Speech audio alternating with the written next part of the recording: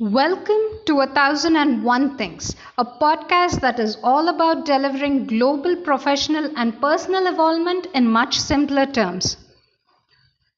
Education is a continuous process. We all know that. And we also know that change is the only thing that is constant.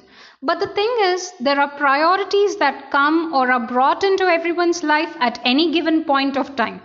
This change can always be either a subtle change or a big change. These things, whatever we would like to call them, changes, responsibilities, or priorities, they just push or nudge us towards various choices. However, it has to be understood that personal and professional evolvement is a continuous process too. So that evolvement need not stop because of these choices or priorities that we make or take. Yes, a break has come in our evolvement, but that doesn't mean we have to stop there. The small steps or beautiful choices that we take in our life make a good and long impact on our personal and professional evolvement. Let us see this in the perspective of both students and professionals.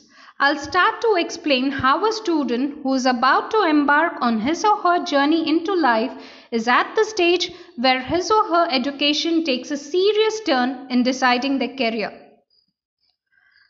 I have always felt that choosing a right college for a good education and bright career is like finding the best fit or brand of apparel that suits us much better and still makes us feel comfortable.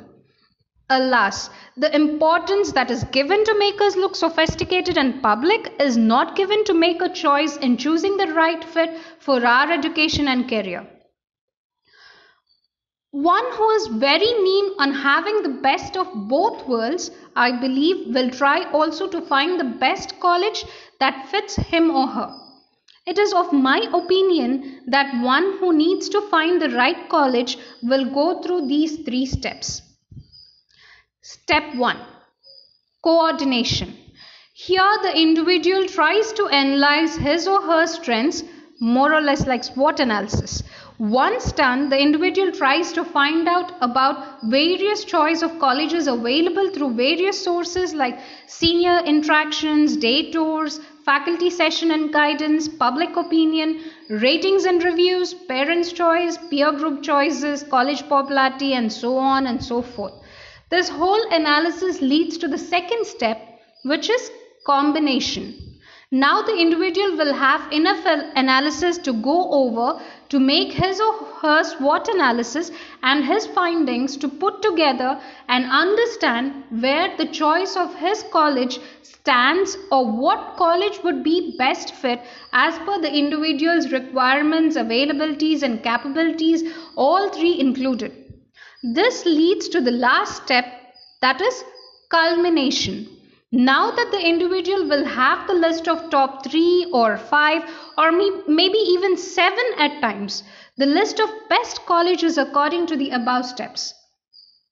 Now comes the aspect of fees and scholarships. Even though these two play an important role in the previous steps too, I personally feel that an individual who has set his or her focus and goals on finding the best fit of college for future and career growth will try to find a way to overcome it until the last minute, which plays a key role in eliminating or holding the choice of college.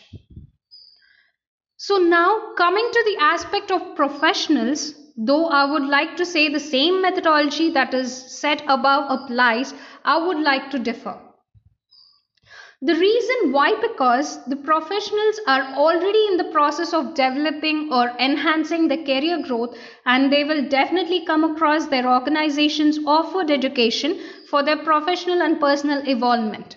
However, I tell this to the professionals who are serious in making a change or taking a detour from their career life for a personal and professional involvement. We have come across many individuals who have done so. Believe me when I say this, that this path is not going to be filled with roses. This is a path of struggle in finding oneself, embracing oneself with their childhood passions, and shine out like a phoenix. For the professionals who want to embark on the path, I would suggest them to follow the same 3 steps that we have talked about before, but in a different manner, slightly tweaked. So, like before, the first step is combination. The professional will have to go through the SWOT analysis, but here they will be considering the factors of finance, family, time, sustainability, support, willpower, adaptability, future plan or path, brilliance, and so on and so forth, which are decisive factors. So the professional has to look into these factors too. And the second step is coordination. Once done with the above step, the professional has to understand how to coordinate these factors for their maximum benefit. At this stage, the individual would have to decide if he or she is to pursue the same career path as before or want to diverse. If taking a different path, then the variables need to be coordinated so as nothing major would be lost in the process of change. And the final step is culmination. Now the professionals need to put their best foot forward and start the journey of change of professional and personal evolvement. Therefore, to summarize on the whole, seekers are the finders and finders will be the keepers of the future. That's all for the day, folks. Get back to you in the next episode. Have a great day and fun time. Signing off for now, yours, Leela.